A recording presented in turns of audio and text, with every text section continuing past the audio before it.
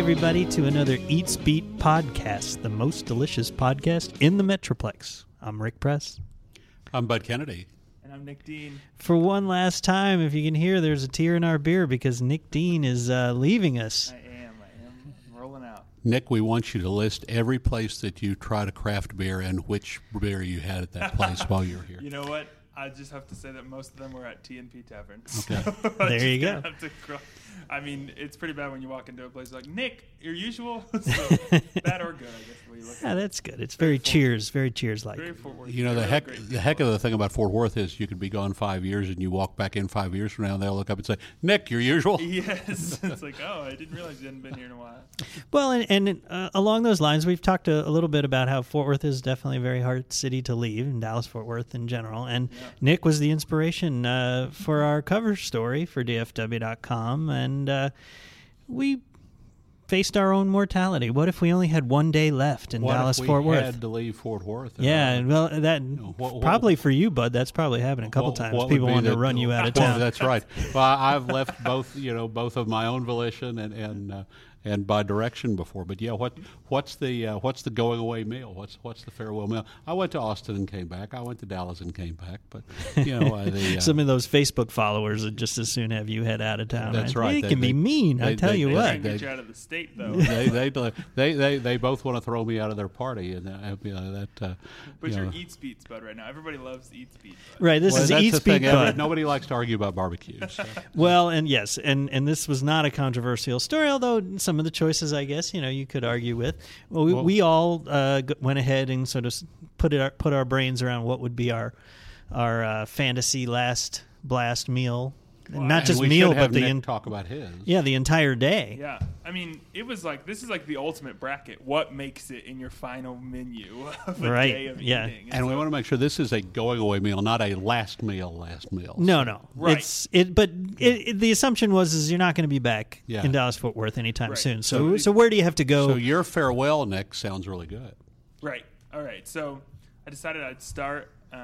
My friends and I here in Fort Worth, who I made friends with in Fort Worth, we always go to Lucille's for brunch. So I decided I'd start at Lucille's with coffee, splurge with some beignets, and then also have their lump crab and spinach omelet. Lucille's one of those terrific places. You just feel comfortable when you walk in. The food is much better than it has to be, and not super expensive. It just feels like a Fort Worth place. Yeah, I love the name Stateside Bistro. It feels like that on the inside. They have a great atmosphere. The people are nice. And you know what? I never have to wait long lines. Like, I get to sit down and eat, which is nice. Sometimes you don't. In the brunch, you want to be like not stressed about where you're going to eat and if you're going to get in. So it's just a very casual place that I will definitely miss. All right, that's a good start. And then I head over to Rodeo Goat, our burger champion, because you can't leave.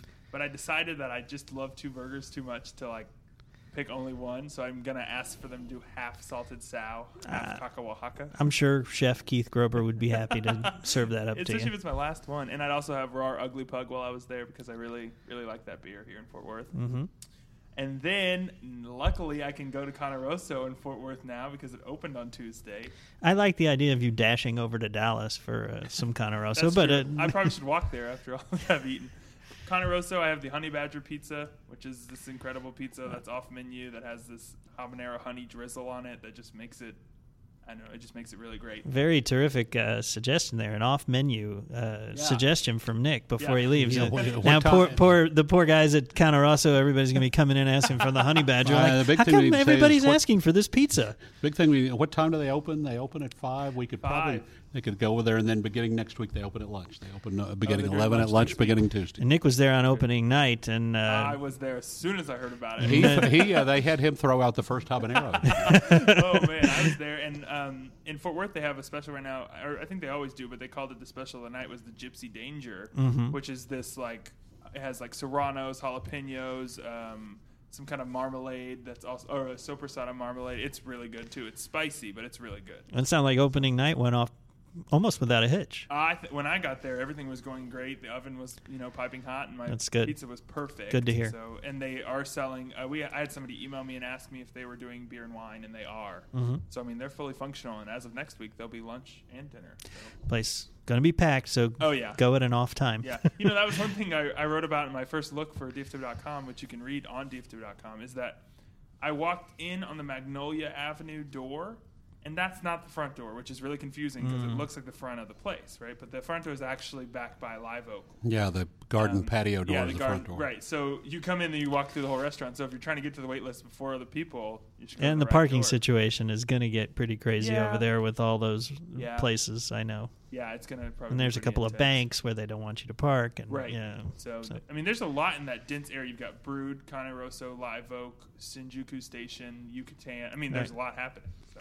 Well, and you didn't even venture too far off of Magnolia for your next stop, right? No, I did. Well, no, I went down to the Bearded Lady and took a break and had some beers before I kept eating. So I don't know if that counts as A a Martin break. House Daybreak. Nice Yes. choice. I have loved that beer since it came out. A breakfast beer. A nice light choice because you're otherwise eating fairly heavy. And then my absolute favorite place that I would have my last meal at is Nonotada's, also on Magnolia. Mm-hmm. But I love that it's BYOB, so I thought I'd throw in Oliver's, which is where I sometimes grab wine downtown before going home.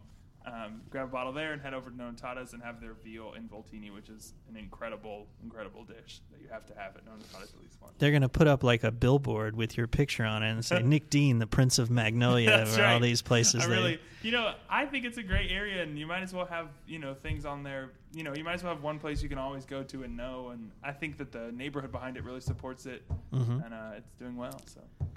Well, Bud, you also contributed, and obviously you have a lot more history here than Nick does. So, what are some of your places? Yeah, but Rick, I think I want your last meal. I like your last meal too. Oh. No, I'll talk about mine first. Y'all talked about breakfast, and I didn't mention breakfast, but I think. I think it would have to be a Sunday, and I'd have to go to Jazz Cafe for breakfast, which Nick Keithis doesn't ever want us to talk about in the Star Telegram, but maybe we can on the podcast. He says he has too much business already, and doesn't want any more strangers coming in. But Jazz Cafe on Montgomery, and the biscuits and the SOB, the south of the border eggs would be my breakfast. At lunch, I'll be really sad if the day I wake up, if Mi Cocinita ever closes. It's a little place in the family's backyard over on the south side, and they have tamales and enchiladas and quesadillas, and the Virgie Martinez tamales are just great. You went as far as to say that you want to go before Virgie does, right? Exactly. You don't want to think of a world without I those. hope Virgie outlives me because I don't want to wake up one day and not have the tamales from her family. And then I guess it would have to be like lunch at the Paris Coffee Shop on a Monday. I like that. So I could have because the menu's different every day, but I like the turkey and dressing on Monday and the pineapple pie. And they only have it on Monday unless there's like a piece left over. Then they have that on Tuesday, but it means I didn't make it there if there's any left over. And then at dinner, I just for a long time I've loved the Santa Emilian's got this special duck, and it's a honey orange roasted duck. That sounds great. And it's just really, at a great old time restaurant that's been there forever, that's been wonderful fine dining forever.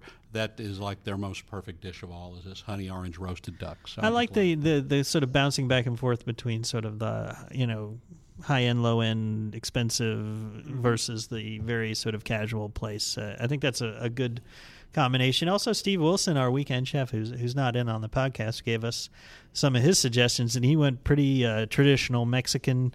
Felt like he'd have to have some Tex-Mex, bonitos.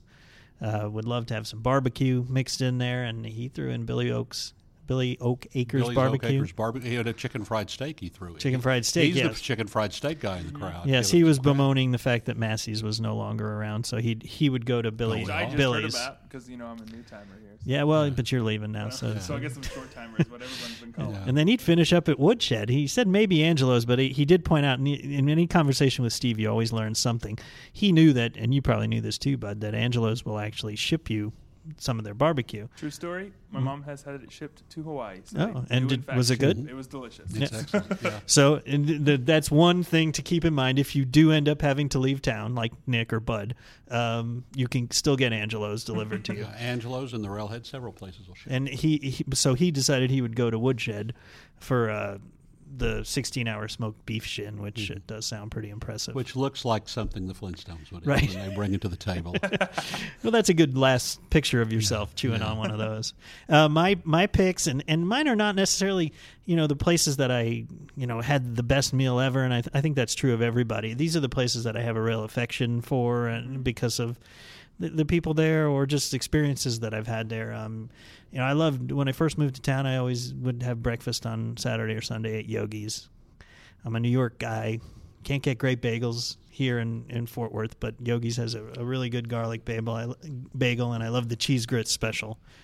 And then I go home and take a nap after Yogi has some of that. Yogi's had some of that crowded, clattering kind of New York ambiance about it. Well, and a couple times when I first moved here, Gary Patterson would walk in and the whole place would kind of, oh my God, and Patterson would just pick up his meal and either sit down and eat it or take it to go. Yeah. Los Asaderos, I'm sort of in love with their mole. This place on North Main. It used to be El Asadero, but now it's Los Asaderos. As much as I love Rodeo Goat, and I do, I still have this sort of mystical attachment to the Magic Shroom Burger over at Hop Dotty, so I'd rush over to Dallas and get one of those. And then I would probably have dinner at Buttons. I love the pork chop that he serves. It's a porterhouse pork chop. It's like as big as your head. It's juicy. It's terrific. There's some sweetness to it. And I just love Buttons. I love the atmosphere there. And then I would have to make one last late night stop at Fuzzy's because I've probably kept that place alive. And the reason that they've expanded so much is partly due to all the money that I've poured into their coffers over the year, especially for their garlic shredded beef tacos with some butt burning sauce for the road. I said I would steal some for the road probably. All very good choices. We did ask some celebrities too, and we got some pretty interesting responses. Dina Peterson from the Modern had a really nice kind of varied choices. She talked about Buzz Brews and Deep Ellum, that she would go for breakfast, and then she would head to the tavern on Hewland. Yeah, but dinner, she's an old tried and true Fort Worth girl for dinner. Benito's combination number one. Yeah, Benito showed up on here a lot. Now I know that comes from late night meals for a lot of people who, after a night out dancing and drinking, Benito's was the place that was still open and you could go get some food to fill your gut. Benito's is the definitive Tex-Mex restaurant of the 80s and 90s and aughts for a lot of people who grew up here, and of course I even remember Benito's. So I really liked Jane McGarry's. She said Whataburger with cheese and jalapenos, fries with 6 yummy Whataburger ketchups, and a large Coke. It's true. Leaving Texas, you're going to miss Whataburger. So Whataburger showed up on several people's lists as a place that they would include. One of our readers said that too, that they would get a couple of Whataburgers and go to the botanical gardens with their honey and have a picnic. I thought that was terrific. Jody Dean said Lonesome Dove. Jody Dean and Al Bernays. Yeah. Tammy Dombeck would go to the rooftop at Riata where her husband proposed. I thought that was really sweet. Any other ones that kind of jump out at AJ's on Main? Newey Scruggs is a big fan of AJ's on Main and Grapevine, some barbecue. A lot of Old South. I'm glad Salaspino, because Salaspino knows where to go on the north side, and he was talking about the entomatados at Nuevo Leon, which I have never even had that particular dish at Nuevo Leon, but I like the enchiladas and the other dishes there. So, and he says the breakfast at Champions, which I'm not sure what that is, but I know that Sal also goes to Las Pericas on Northside Drive, which is a great green enchilada place. Several people, of course, threw in Old South, some pancakes at Old South because people have fond memories of eating there. Malcolm Mayhew had an interesting kind of mix between. He also would have breakfast with you over at the Jazz Cafe, Bud, and then he would head out to the barbecue on the Brazos in Crescent. Have a dinner at Fireside Pies, garlic and sage pizza, and then he would finish up at the Waffle House, which is kind of an interesting one because, it's not like Waffle Houses are only in Fort Worth, but you love what you love. We were getting a lot of responses on our Facebook. Yes. Which you can find us on Facebook and tell us what your last meals would be. Some people are saying Swiss Pastry Shop. Other people said Spiral Diner, the Loving Hut in Arlington. So we're getting a lot of responses, and we want to hear what you're saying. So we have a lot of vegan readers on Facebook.